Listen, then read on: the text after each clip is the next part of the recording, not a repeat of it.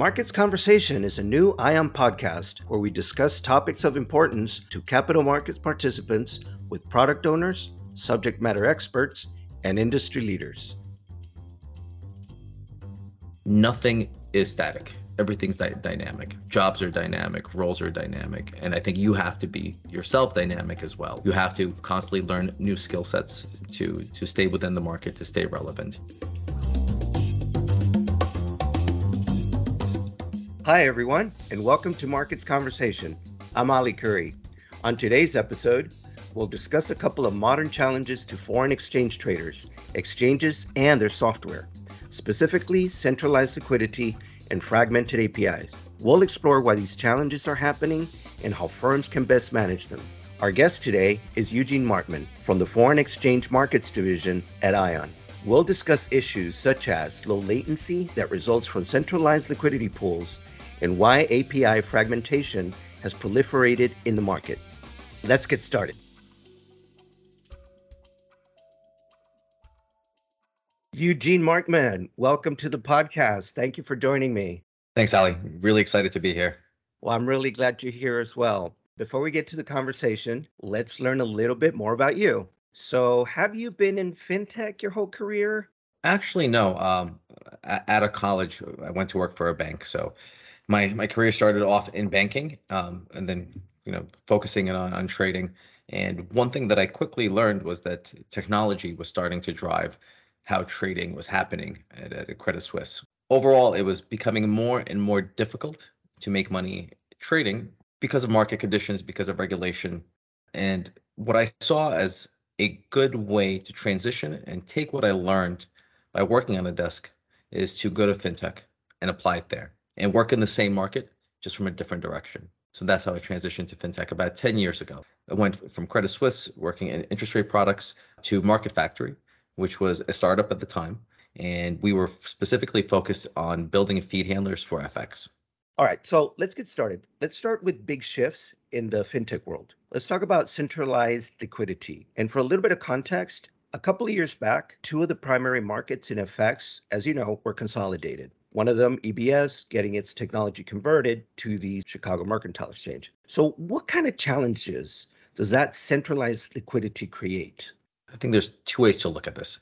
Number one, we have consolidation, right, and centralization at a company level.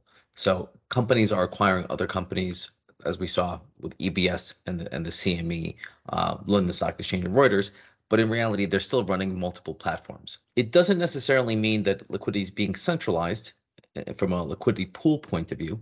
It's just the ownership of that liquidity pool is being centralized. So the impact to users and traders is slightly different as if it was truly centralized. The centralization, it really means that there's a lot of changes that's happening, right? So in every acquisition, everybody's looking for efficiency, or they believe that their model is the better way to run such business, right? So what we're seeing here is looking at EBS as our first use case is that EBS was migrated off their old platform and put on CME's technology, right? Changing their model completely. So previously, EBS would run 3 matching engines. One was in New York, one was in London, one was in Tokyo. They would match clients locally, but then also have the ability to match within each region as well. So if a match didn't occur in the local center, it could communicate within the regions to see if there was some match on another exchange. But that has now changed. The new trading model is that you have G10 traded out of New York, for EBS,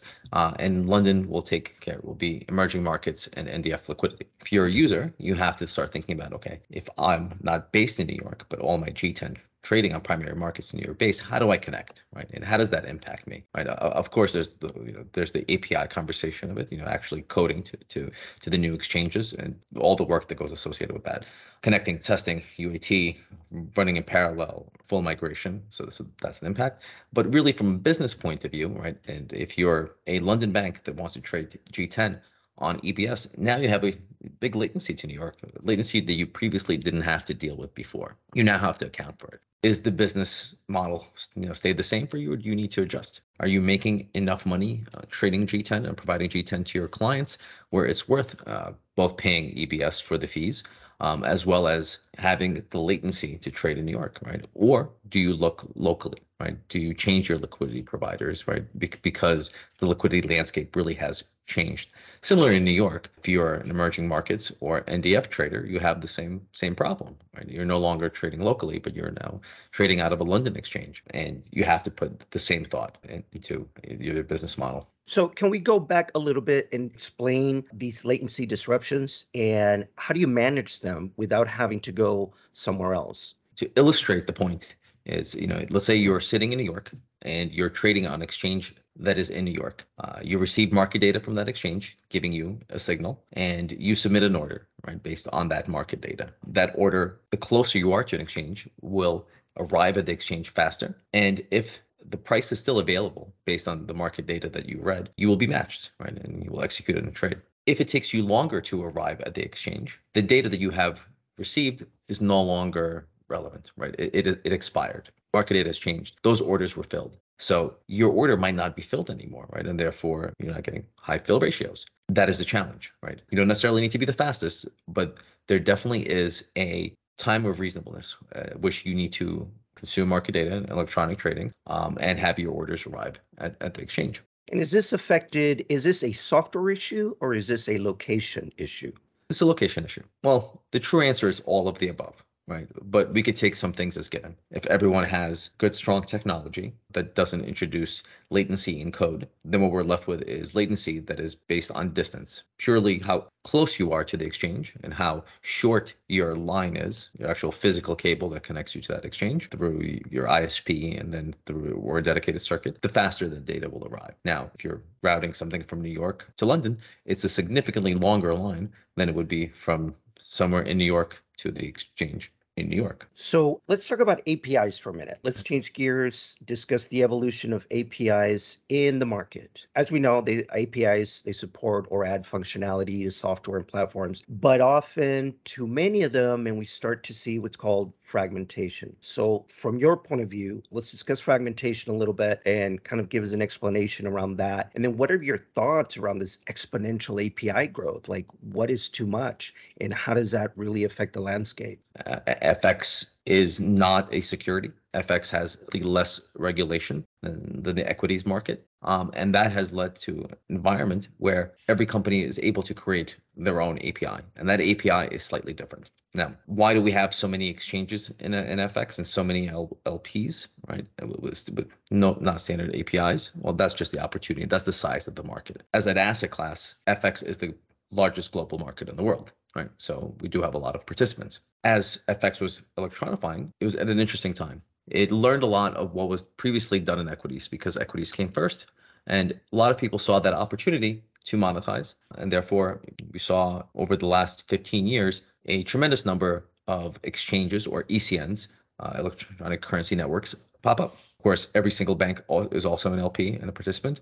And then after that, beyond banks, we saw non-bank market makers come into the market and also act as LPs, right? LPs that were actually able to take more risk, internalize more flow, correlate it to other asset classes, and have their own different view for the market away from everybody else. Because of that, because of the competition, there was never really a need or a driver for standardization. Everybody wanted to be slightly different, and it was in their best interest to be slightly different, right?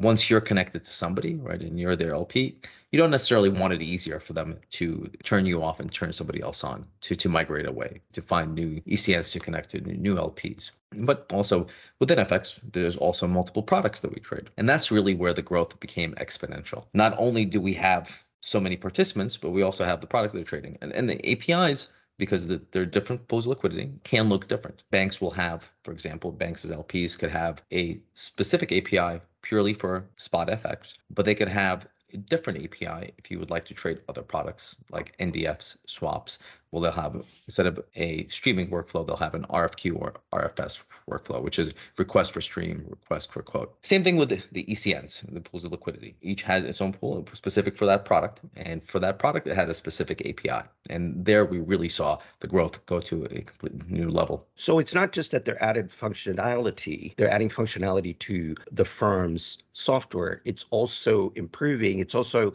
I would say it's a differentiator right? Between, certain firms who would have a different API, mine is faster, mine performs a certain way. But what can market participants do to manage this fragmentation? Well, it's difficult. I mean, it's a very, very difficult problem. They have a couple of options, right? One is you decide what part of the market you're going to participate in, and once you're connected to those liquidity providers and those exchanges, you don't have a need to connect to anybody else. Now, there's a downside to that, right? You might be missing out, right? By not connecting to somebody else, you don't know what you don't know. So it's difficult to say that this is what you're missing, and really, the best way to try new liquidity is to connect and to give it a try, but that's difficult. At this point, doing connectivity work is not difficult, right? It has become a commodity. I think the best thing clients could do and traders could do is use third parties as aggregators or purely as professional services to connect them to different markets. And that gives them the ability to try different markets whenever they want. Excellent. Eugene, what is the next area of growth in FX trading technology? Where will innovation come from? And what do you think that will look like? Very interesting question, right? So what's next, right? Personally, I think the next step in the evolution is, so we've electronified. Now we trade through algorithms. We no longer do things manually. We don't pick up the phone. We don't have somebody sitting at a keyboard typing things in, right? But we still make the decisions. The next step is for the computer to make all the decisions for us. That's really going to come from AI learning. And beyond just making decisions, but also learning and adapting as to what decisions to make as you go. So for machine to study the market, study the trades, study clients, study news, be able to take as much input as possible, right? And learn from it, right? And make those decisions faster without having somebody to come in and intervene. Because currently what we have is we have somebody able to write an algorithm, right? And that algorithm performs, right? And after a while, that algorithm can be updated. But for the algorithm to be updated, a developer or a quant will have to go and start thinking about all the other use cases, right? All of the other scenarios that aren't accounted for and update that algorithm to function as they want it to. What would be really interesting, what I would like to see, is for algorithms to update themselves, because they could learn significantly faster than we can, right, as humans, and they could consume significantly more data than we can, right? And it will take out the human doing the analysis, but the machine will do analysis as it goes. It should be able to update itself, within minutes or within hours, within the same day, right? As opposed to if we have to do it, this will be a long process, long iterative process with a significant amount of testing. That's where I think the next area of innovation will come from. That will be definitely driven by tech firms. That's where I see money being invested, right? So you'll have your PE and VC money. The banks are a little conservative, right? And I'm sure they would like to be users, and I'm sure they would like to participate. But because they're risk averse, they will never be the first movers on this. So I think we have to watch and to see what fintechs pop up as startups and really make traction in the space or become disruptors, because they're going to be the ones who are driving that change, right? And they'll have that focus as opposed to somebody in a bank whose mandate is significantly bigger, right? And their primary business is their biggest concern. While innovation, though interesting, is not their primary objective, right? It's sustaining the current business. I think the last question you asked me is, what will lead to this, right? What are the prerequisites for this innovation? And that's an interesting question. I think we're nearly there.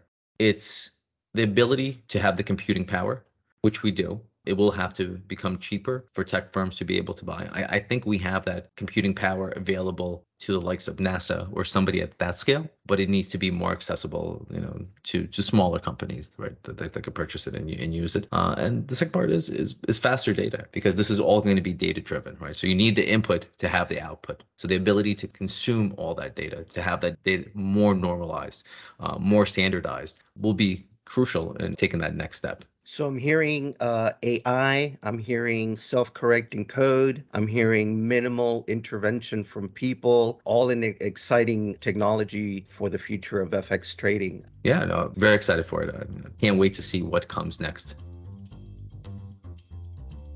This episode is brought to you by Ion. Whatever the size of your business, our FX solutions automate and simplify your trading, risk management, and operations in one easily scalable platform.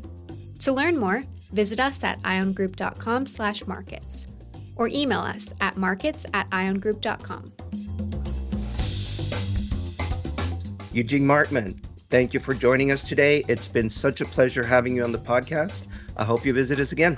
Thank you so much, Ali. It's been a pleasure. And that's our episode for today. You can follow Ion Markets on Twitter and LinkedIn. Thank you for joining us. Until next time.